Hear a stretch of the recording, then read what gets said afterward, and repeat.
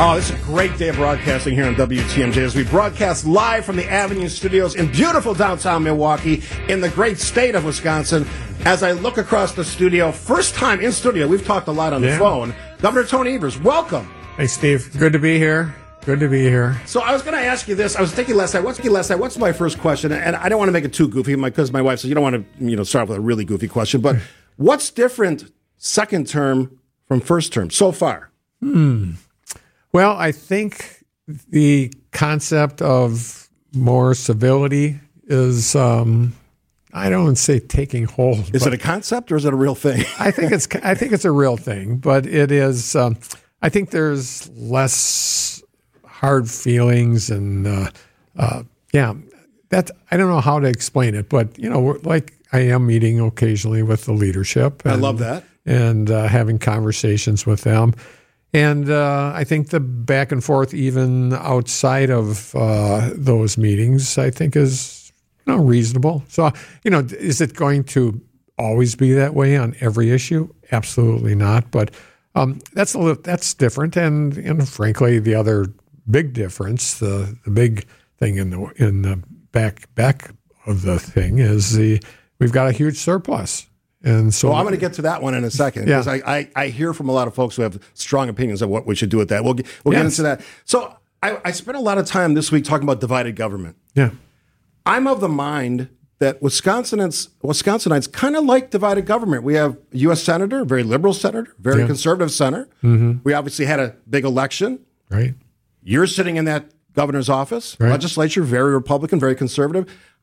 Do you agree that this is a state that I think kind of likes divided government? Yeah, it's purple. It's purple for a reason, and that's the how it plays out in elections. So yeah, I think they do, and it's the nature of Wisconsin. And I suppose at some point in time there'll be all Republicans and all Democrats. But at the end of the day, I anticipate we'll continue to be a purple state. Do you think what happened in the last elections has led to that civility you started talking about? Yes. Yeah, I do. I think the Republicans were hoping against hope that I'd be defeated. They have a Republican; they can do anything they want, and so I think they understand that the veto still happens in the state of Wisconsin at this point in time, and. I think they're hoping that they would win the governor's chair. I know you talked about it in your State of the State. The condition of the states, all factors, where you're talking about crime, education, budgeting, good? Where are we at? Give me a number or an idea of where we're at. I'd say economically we're good. $7 billion surplus is the best we've ever had in our history, and where this particular budget, we're actually paying for things instead of borrowing for things, building projects and so on. So I think overall we're good. But you talk about some specific thing. I'll use something that you didn't bring up, and that's broadband. We have to get it done. It's like electricity. Our businesses count on it, and our people count on it. Access, you're talking about? Ability for some people, especially in rural areas, to have access to broadband. Access and affordability for people who can't afford it. It is like electricity. So we need to finish that work. And I would say our schools certainly are need some more resources, and using mental health as an issue. I'm hopeful that my pronouncement of Year of Mental Health is seen as a clarion cry to get people help. I mean, the numbers are dramatically horrible, especially young people. Yeah, absolutely. I've talked a lot about the budgets, the surplus. You mentioned a little bit about your priorities. You put together a proposal that was pretty substantial. If I could trust the picture, it was about 6 inches high, 1,800 pages or something. It's a bunch. What do you think of your proposal, your budget ideas? What will survive? What will the legislature do with that? Because we know what happened last time. Yeah. Well, and they did agree, and I anticipate that there will be increases in funding for our K through 12 schools. Even if you think schools have enough money, the fact of the matter is we have 60, 70 school districts every election, not just once a year, but every election going to referendum. 80% of them pass. That means property taxes are going up in those school districts. That's a Republican issue. I believe that they understand there's a need for more resources for our schools. I do believe that they've been talking about mental health for a long time. I think that's going to be a winning combination. And the issue around shared revenue, that's big. That's big for Milwaukee. I also have the Milwaukee mayor on later in my show today, so we'll ask him about that. That one I'm encouraged by. Yeah, I am too. It sounds like there's a lot of back and forth on that one. Yeah, I think the proposal I had in the budget actually came from the Republicans, I think, and it would increase shared revenue by $500 million. Let's talk about the surplus. Yeah, almost $7 billion. Yeah, I hear from everybody on this. Give it back. Spend it on this. Here's my priority. We know, everybody's priority is different. Yeah. It could be education, could be buildings, roads, right. Shared revenue. I don't want to just have your perspective, but in a realistic view of that surplus, given the Republican-led legislature, what are we going to see with that surplus? Yeah. Well, you're going to see, I propose a 10% tax cut for middle class in Wisconsin. And you're going to see something very similar to that. And I believe they may even accept my proposal of 10%. So that will take care. That's a permanent thing. Unless all hell breaks loose, 10 years down the road, that's a real thing, and it'll continue there. I do believe that we will find the resources for a significant increase in shared revenue, and I do believe schools will get more money. And I do believe we'll be investing in some important things like childcare and affordable housing. So I think those things are all on the table, and there will be money for those things. I've noticed, and I was reading from one story that I looked at last night about some of the ideas. 9.3 for a iron district. I think there was something about Janesville last night that went through. Yeah. Those kinds of ideas. Walk me through the process there. Like, why those projects and why not others? Yeah, and there's lots of projects across the state. The Building Commission will be looking at several of those in next time we meet in March. But we look at it in terms of the economic development that is as a result of those projects. Whether it's Bronzeville, whether it's several others in the Milwaukee area, or the one in Janesville that I talked about yesterday. That's a downtown facility that will bring conventions to that city and will essentially pay for itself over its life. And so we look for projects like that and make some decisions, and we have, I think, 5 or 6 of those that we're looking forward to funding. Makes the public happy. Makes the public happy, but it will change Janesville. It will change downtown Janesville in a way that not only brings in economic force and money to downtown, but also people come there to go to an event, they eat there, they spend money there. It's an investment that will pay for itself over time. Governor Tony Evers joining us in studio for WTMJ Conversations. My wife's a teacher. Yes. Former high school teacher, now teaching at MATC in Milwaukee here, part-time. You come from that environment, obviously. Yeah. Lots of ways we could go with this, but performance is one, but also I've talked to a lot of teachers and school board members, and the issue of discipline in schools comes up a lot. We had a highly publicized fight at Tosa East recently that I spent an hour on the show talking about. You're from that world. What do you say to the folks in Wisconsin who say, I want my kids to go to school, I want them to be safe, and I want them to learn at least the basics so they can get that high school degree and then go forward from there? How do you address that? Yeah, and no one should be feeling good about school safety. I mean, we have to have our kids being safe, our teachers being safe, and focusing on schooling and education, learning how to read.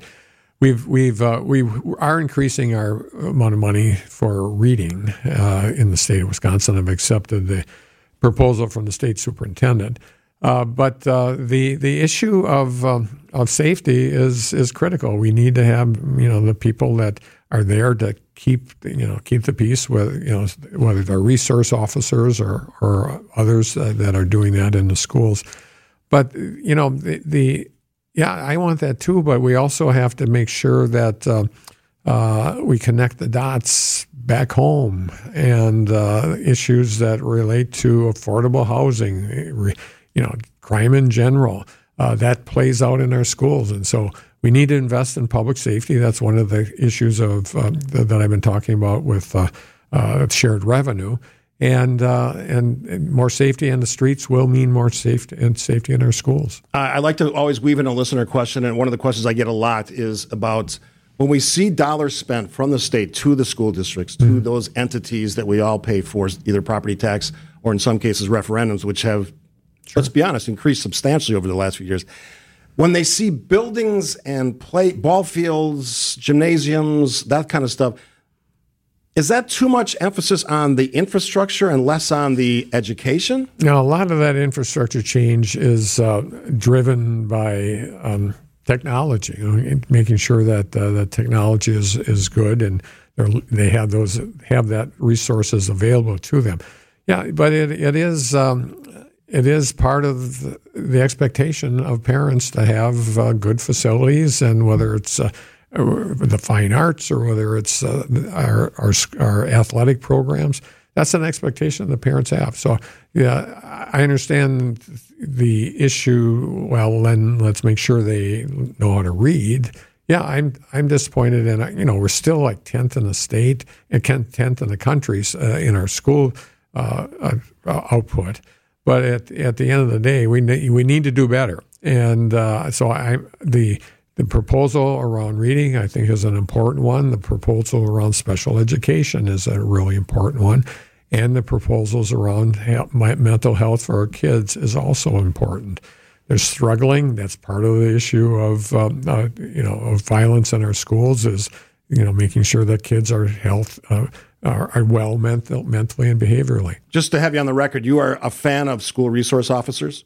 Yes, I am. Yeah, and a school district, because we have some examples that don't utilize that resource. And I'll just go to my history as an elected. We shared that cost with our school district. So the city paid half, school district paid half, which I think is a great model, and also improves cooperation between those two entities. Yeah. So you're a supporter of that idea. Yes, and it is. I know some school districts have gone away from it, and they've substituted different types of resource officers, not necessarily sworn police officers.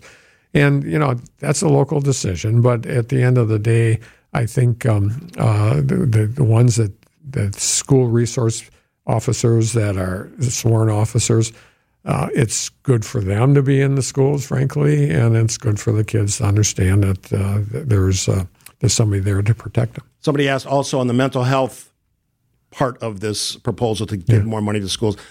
How does that play out? Is that counselors? Is that some individual time spent with each child? How does that specifics? Or don't you know yet? Well, certainly there's going to be, we have to get more people that are trained in behavioral health and mental health working with our kids. And some of that will be contracted out to providers. Some will be hired internally. But we need to have an interface between kids and people that actually do this work. And there's a shortage of those folks in the state of Wisconsin. Also a shortage of teachers. Yeah, that too.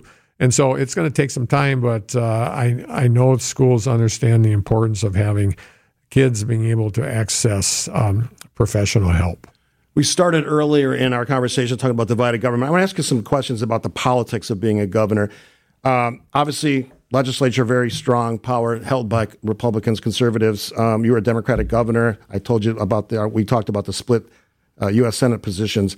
But let's focus. I'm going to ask Speaker Robin Vos this question when he joins me in a few minutes. Election integrity. Lots of claims, most of them unsubstantiated. A lot of drama associated with that. But a couple specific questions. One, we spent a lot of money on that action, over $1 million, investing in a special counsel, I think is the term they used. Mm-hmm. It was a waste. Yeah, that's what I wanted to hear. It was a waste. I say that. It was a waste of $1 million. And, did we learn anything out of that process other than dysfunction? We learned that people try to make something out of nothing. That's what we learned. We learned that bad people with bad intentions spent $1 million of our dollars. The thing that drives me nuts is that our election system here in Wisconsin, and I say it's pretty common across the country, is 99% of the work is done by our friends and neighbors, not crooks, our friends and neighbors. And to try to, it's just so frustrating. We're spending money. We're saying that we're essentially driving down the people's interest in voting because some people don't trust it. It's a good system. It works. Of course, there's always some kind of flub up someplace. That's human nature. But these are our friends and neighbors that are doing this work. I remember when I lived in Amro, the next door neighbor was the county clerk. And she's the one that handled the elections. She just retired after 40 years doing this work. And to think that somehow she was doing something wrong or any of the others across the state like that, it's just mind-boggling. It's one party trying to get some advantage over the other. As somebody who has led a city and seen the work of clerks, oh yeah, tremendously disrespected and also very underappreciated, the hard work. And I've seen it in action play out over many kinds of elections, presidential and otherwise. Right. The encouraging thing about all this, despite all of that noise and nonsense, the turnouts last election, very good for a primary. Yeah. That's got to be encouraging. Yeah, it is. And, obviously it's a real important election in April, too, so we're hoping people get out and vote. But, yeah, that is encouraging. And it's just unfortunate, both nationally and statewide, that we got into that predicament. And hope the sooner we get over it, the better. It's our democracy. Really specific question about all of that. Do you think the Attorney General of the state of Wisconsin should pursue the alternate/fake electors criminally? Somebody should, whether it's him or at the federal, if Josh Call, or at the federal level. Yes, the answer is yes. I can't. I chaired that group that did the voting at the same time. If I would have known that those folks were in that building at that time, I would have went down and kicked them out individually. I would have called the police and hauled them out of there. That was wrong. Why hasn't that happened yet? Yeah, I'm not the Attorney General, so I can't answer that question. I think they were hoping and relying on federal action on that because the federal government plays a huge role in elections. But yeah, like I said, I would have went down there personally and removed them. Do you think it will happen? And what timeline do you think it will happen? It should happen. It should happen. One final question. Obviously, the starting point of your second term. Quickly, what's beyond the budget piece of this on your agenda? Something you really want to hyper focus on in the remainder of your 3 years? Yeah. Well, we had a good start this last time around during the pandemic, frankly, and it's around economic development and making sure that our half the people in the state of Wisconsin working for small businesses. And we created, with the help of the federal government, over 8,500 new small businesses in the state. We need to continue to do that. That making downtowns vibrant in the state of Wisconsin is a top priority. Wisconsin Governor Tony Evers, always appreciate you taking the time. Yeah, good to be here, Steve. Great to see you. We'll see you at State Fair, maybe. Yeah, absolutely. You're listening to WTMJ Conversations.